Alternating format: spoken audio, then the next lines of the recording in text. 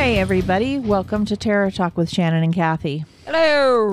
Hello, Ladybug. How are you? I'm okay. Cool. Have you been watching The Last of Us? Yes. Yes. Okay, so by the time this episode comes out, it will probably be finished. But it is not finished right now, or at least I haven't finished it yet. It's so good. It's so good. In fact, I want to give a shout out to my friend and colleague who watches the show, Cassidy Russell, because she said, how dare you and Shannon do a plant-based horror episode and not talk about The Last of Us? I go, well, technically it's, it's a fungus, but I was like, it's a bacteria. She's like, it's a fungus. I'm like, yeah, fungus grows on tree. I'm like, listen, we can't cover every movie, every show. But and also it's not over. It's not over. And it's actually more sci-fi. But agreed. But you're still giving her a shout out. Yeah, I'm giving her a shout out because she, even though you obviously disagree, she watches our show or listens to our show. I should say we will when it's over, and we, probably in April or May or something, when people have had a chance to finish watching it, because it takes a minute, we will definitely talk about the whole thing. Yes, it's good. It's just really good. So if you're not on it, we're saying get on it. And I mean, Bella Ramsey. So she's good. going places. It's so good. They're all so good. It's just good. There's no denying it's good. That's true. All right. It's true. It's true. I wanted to let you know, Kathy, that Fede, I think is how it's pronounced, Fede Alvarez, who directed Evil Dead and Don't Breathe, is writing and directing a brand new Alien movie for Ridley Scott. I saw that. 20th Century Studios. I'm hopeful about it. With Kaylee Spaney, I think, from The Craft Legacy and Pacific Rim Rising, is set to lead the cast. And then Isabella Merced, who's from Rosalind, has also joined the cast. Yeah, I thought of you when I saw that.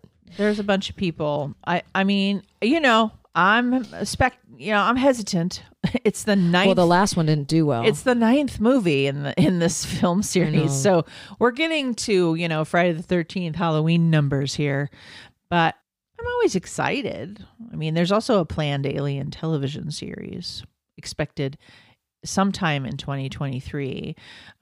On this, it's a small screen thing. So, all right, yeah, I'm looking forward to it. I'm gonna give it a shot.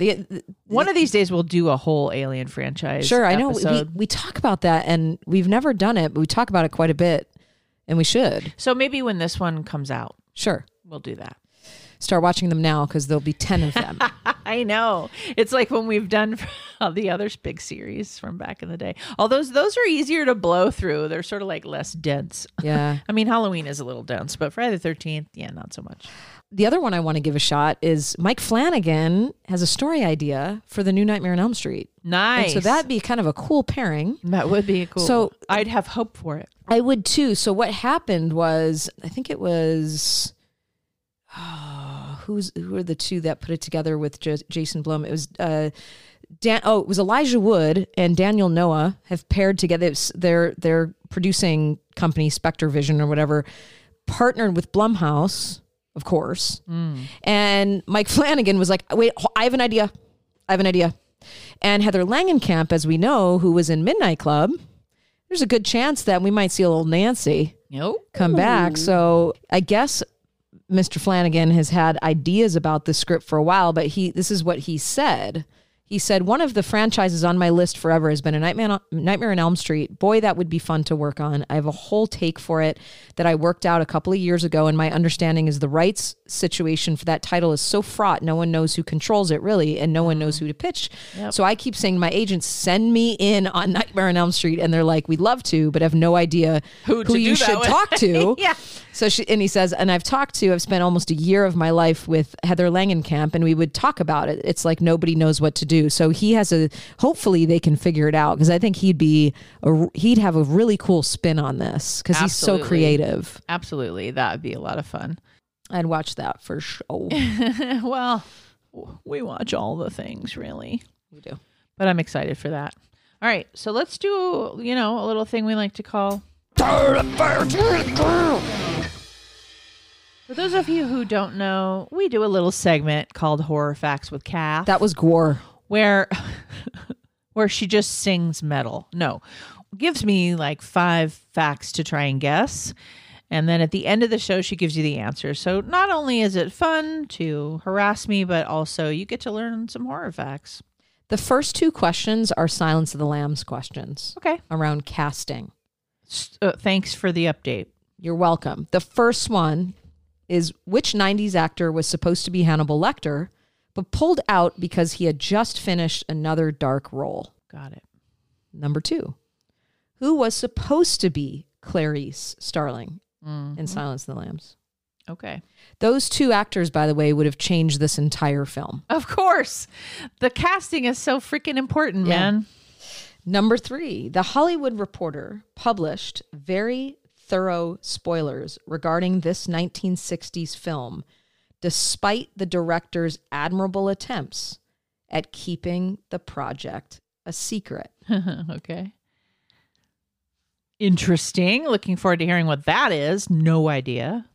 Number 4, why do dogs like squeaky toys? I'm going to keep my answers to myself. Half the trouble with these is like I want to say something, but I'm like, no, that sounds like an answer. And then number 5, 2 Scottish surgeons originally invented the chainsaw to assist in what? What? What? Why? All right. We'll give it a shot. Thank you for that. If you guys know any of those, write them down. Stay to the end of the show. See if you're right. Or, not. Or not. Or just Google them and pretend. All right. I wanted to mention some books real quick.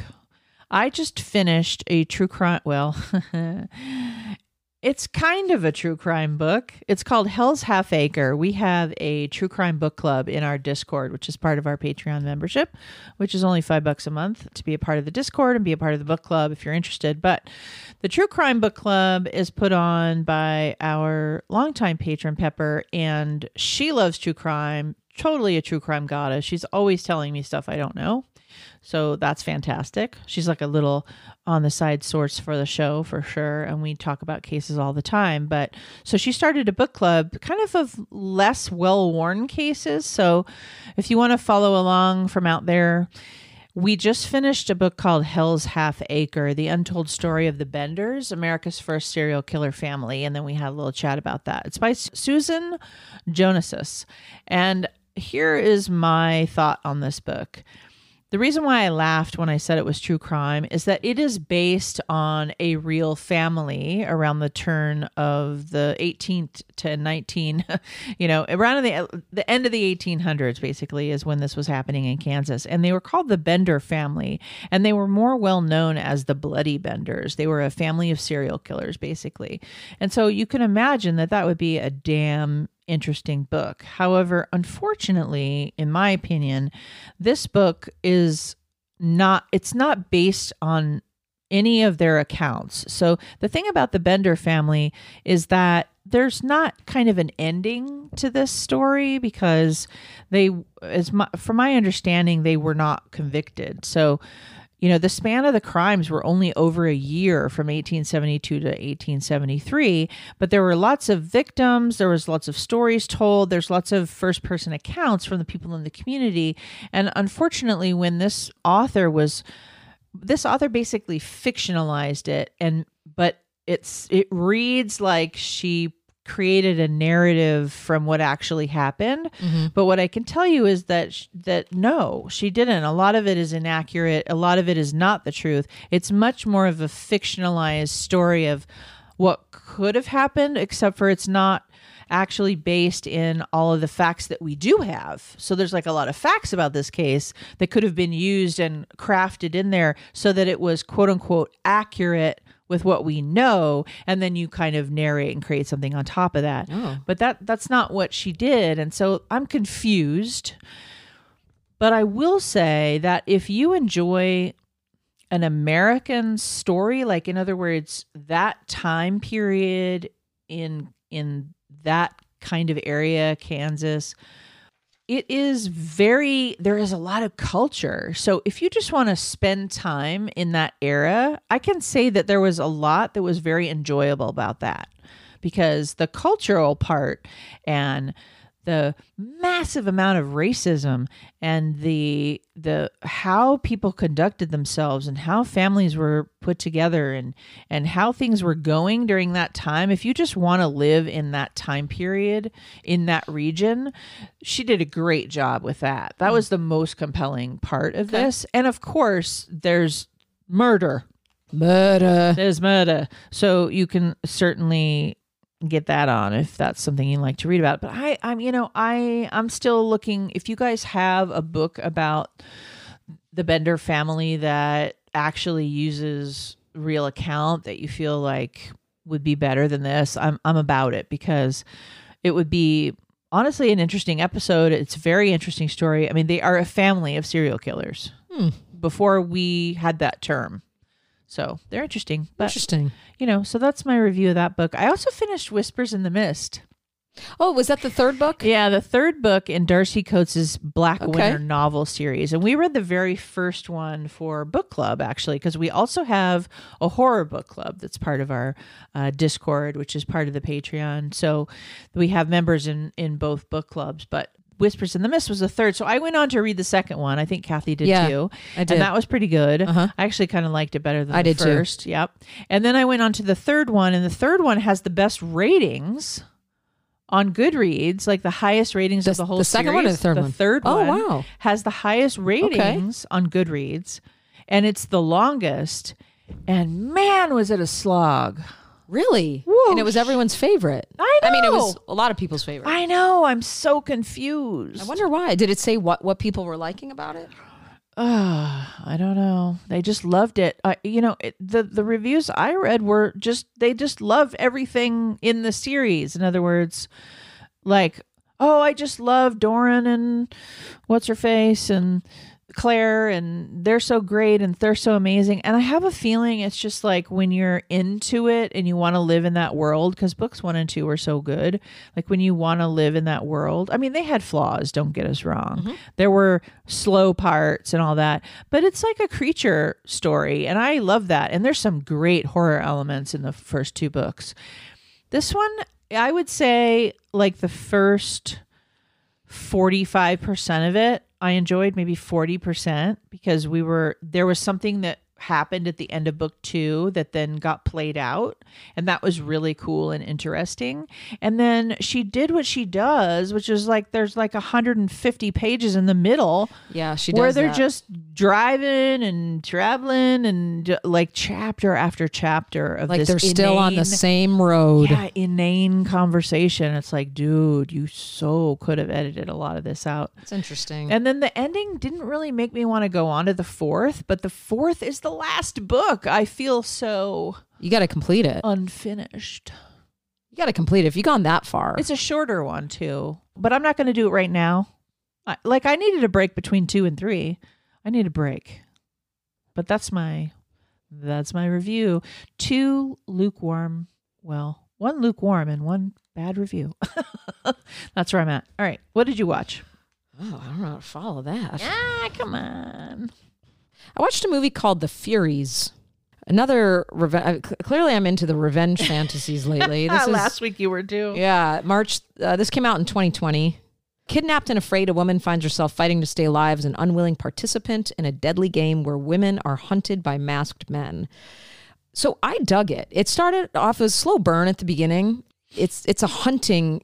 It's this, without giving too much away, it's these white collar dudes who have basically formulated a simulated hunting ground for women that they, and I don't want to give it away, but at the end you figure out what this industry is, and the final girl really figures it out, and she figures it out how to get out of there, and she has to go through quite a bit of pain to escape.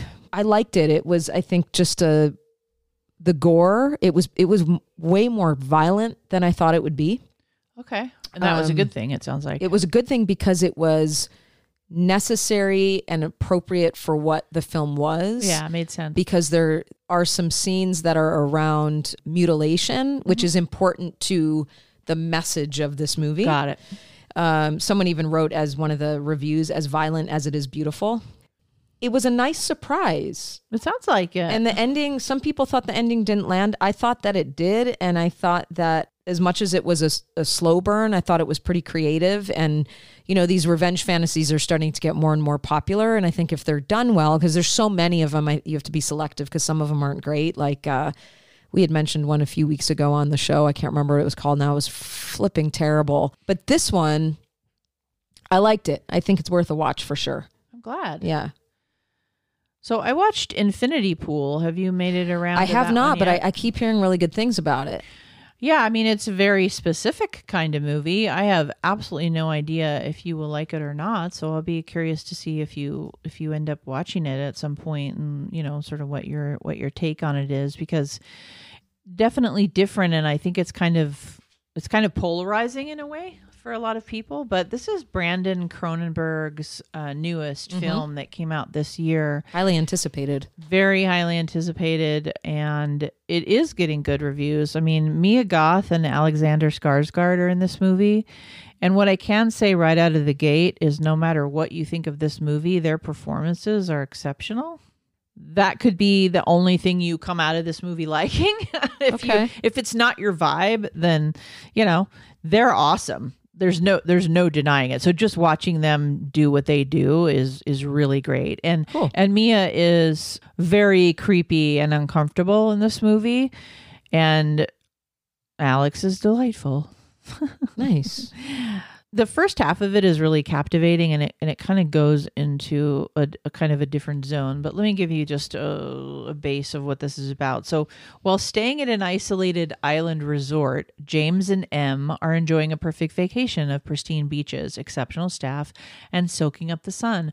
But guided by the seductive and mysterious Gabby, they venture outside, which is played by Mia Goth. They venture outside the resort grounds and find themselves in a culture filled with violence, hedonism, and untold horror. So it's one of those like ill-equipped, you know, people on vacation. But it doesn't go, you know, the way that The Ruins goes, or, you know, it's not sort of a straight across the board and boom, boom, boom in the plot. And visually, it's very Cronenberg in the sense that like it's all red and there's lots of trippy visuals, and you know, they do drugs at one point, so there's the tripping, literal tripping, and there's other people, and it's just got this vibe of so much creep. It's like, this is so creepy. I'm going to watch it for next time, and I'm going to let you know what I think, because I've been wanting to see it, and I don't want too much time to go by before I review it. Yeah. I mean, I'm here for you, Brandon. You know, like his filmmaking is, I enjoy it, and I just want him to keep doing it, and it's, you know, it's better than his dad's Crimes of the Future. I can tell you that. Like, I did not really like that film. I will just say that there's a part where Mia Goth is saying the name James over and over again in like the most lunatic way, and that's my dad's name. So I hear, every time I think of Infinity Pool, I think of her going Jane, and it's so fucking creepy. Anyway, that's my dad. So the movie is more sci-fi than horror, I will tell you that. So it is more sci-fi than horror. That's why you just never know if it's going to be somebody's bag. I feel like it was a bit too long, but the kind of batshit nightmare imagery and the performances, and also the setup, the way they set it up, like the first half, is so solid that it's really worth a watch, just in his lineage of, you know, he's a chip off the old block, not surprising. So it's got some of that vibe. He's definitely got some of that influence. I mean, I liked Possessor, which is the other movie I've seen by him, a whole lot better. I was looking at that one too. I'm like, maybe I watch both. Yeah, I liked it better. So maybe, you know, if you liked Possessor better? Yeah, I did. Okay. But this one is kind of like Eyes Wide Shut and Possessor. Yeah, it looks like an Eyes Wide Shut. And a little bit of like a side of Mandy, you know, like a little bit. But Mandy, of course, goes way, way batshit crazy in my opinion. But there are some moments in this where you're like, what are you doing? What's going on? As a side note, there are some brutal realities of human nature here. So psychologically speaking, I think it's an interesting, like, I'll be looking forward to hearing what your take on is it psychologically. There's this very powerful and manipulative system at work, and there's sex and there's psychopathy, and I like what's underneath this. In other words, this is really definitely talking about the brutal realities of human nature. But I just, it's a bit bonkers. I think you'll like Mia a lot. That's what I think. I like both of them. Yeah, I mean, I just her character is good. Could be could be an episode. Cool. Right on. Do you mind if I mention a mental health piece? I mean, it's sort of like cult/mental health. Sure. Yeah, I watched. It came out in 2021, but quite personal to me just because of what it was about, and I thought it was a well done documentary. It's called Pray Away, and it's actually a documentary around conversion camps. And it's 5 evangelicals in the 1970s break away and form Exodus International, a group that claims that gay people can become straight through prayer and conversion therapy. So I know we talk about cults a lot on our true crime, kind of combining that with aspects of mental health. And for anybody out there who's interested or doesn't know much about the conversion camp movement, and obviously we even have some horror films now that are being made about this, it was a really emotional watch. And I think that it speaks to like how much our internalized shame, whatever that level of marginalization might be, whether we're female or we're queer or a person of color, how society can really lead us to believe that there is something to fix, and that if we pray hard enough or we work hard enough, that can be removed. Mm-hmm. And so they go into the stories of like 5 different folks.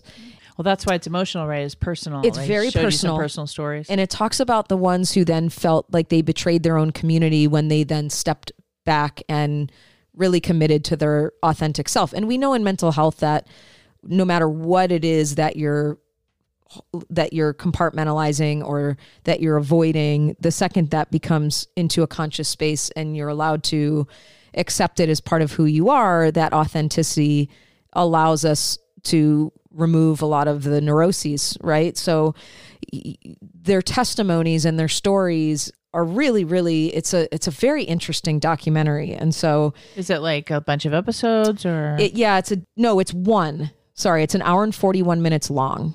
So it's not very long. It's just that one, and it's on Netflix, and it came out in 2021. So for people who are interested in, because there is a lot in it, it's not one cult, but the idea of conversion camp is a cult. Yeah. And they talk about ex-leaders and survivors that were both part of the queer community that eventually, went against their own people. And one of the guys talks about that, the guilt and shame he has about, pathologizing his own people. And so anyway, I just thought it was really one of the first really good films that nailed that issue. Great. And I recommend it. Yeah, I know there's been a lot of docs, but none of them have really risen to the top like that.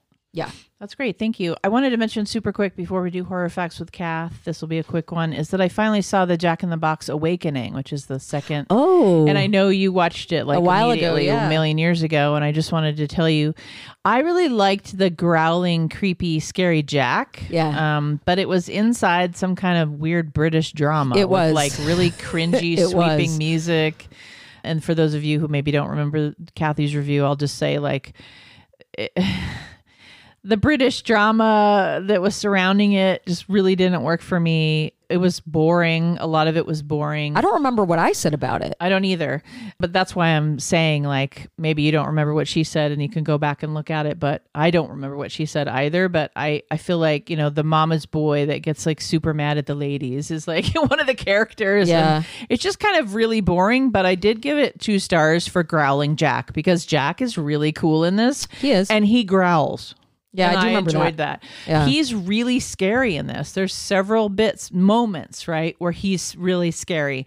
But I can't really recommend it just for that. But also, I know you guys probably just watch horror like we watch horror. So definitely give it a shot if you want to check out what Jack's doing. Let's get back to it. I was late on that one. That was the doggy version. It was. It sounded like a bark. All right, let's talk about our actors in Silence of the Lambs. So, who was supposed to be Hannibal and who was supposed to be Clarice? I really have no idea. So I knew the second one. I didn't know the first one. So Gene Hackman And he turned down the role because he had just done Mississippi Burning. That I've read that before. That's amazing. That sounds super familiar. He just would have been a really angry, pissed off Hannibal. I think he's a great actor. He is, but he's aggro. I don't know what he would have done. Number 2. Yeah. Who was supposed to be Clarice? Clarice was Michelle Pfeiffer. Yee. That would have been a horrible. I mean, I love you, Michelle Pfeiffer. I've waited on you. You're one of the most beautiful creatures I've ever seen, and I love your movies. But that would not have been a good choice. Yeah, that doesn't ring true for me. No.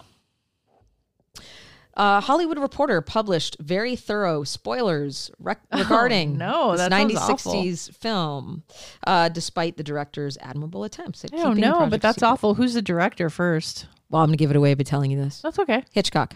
Oh, okay. Psycho. Oh, sure. So they published in the Hollywood Reporter a bunch of spoilers for the movie, like that it was his mom and blah, blah, blah. I don't know how far it went, but I Like think it that he went was- way beyond what they didn't want anything coming out about it. That he was cray. Yeah. Okay. That's a bummer. Such a good movie. I know. Why do dogs like squeaky toys? Well, I know they like to tear them apart, Yeah. but I don't know. They mimic the sound of prey. Oh, yeah. Well, that makes sense. Mm-hmm. What kind of prey squeaks? I don't know. Squirrels? I don't know. Okay, yeah, sure. I don't really know. I mean, I've been around domesticated dogs for too long. I don't really know. I mean, I know that dogs, wolves and coyotes and stuff will eat cats and, all Yeah. kinds of squirrels and My dog, rabbits. though, Belle, she's part terrier, and when she sees a squirrel, holy hell. Hell, even my cats want to chase the squirrels. It's like I mean, kryptonite, poor squirrels. and they kind of sound like that. Yeah, they totally do. Okay, how Scott- do they sound? Nice.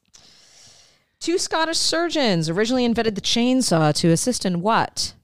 Surgery? Childbirth. No, what? I'm sorry, huh? Open up that pelvis. Explain. Maybe to saw through the bone? I don't know. Mother of God. No. Clearly they were male because you don't need to go through that to get the baby out. It's called a vagina and it's muscle. Clearly a lot of mothers died. Yes. I mean, what? Okay, now you need to tell me more stories about that, because we should do an episode on all of the Childbirth with cats. all of the torture devices For childbirth? for anything, whatever. There's probably enough with just childbirth. I'm going to look up something called childbirth and chainsaws, and I'm going to tell you more about it. Can't wait. Can I just tell you that You may. it was before they could do C-sections, and every fetus had to go through the birth canal. Okay, this has been an episode of Terror. Yeah. My name is Shannon. And I'm Kathy. Sleep safe, everyone.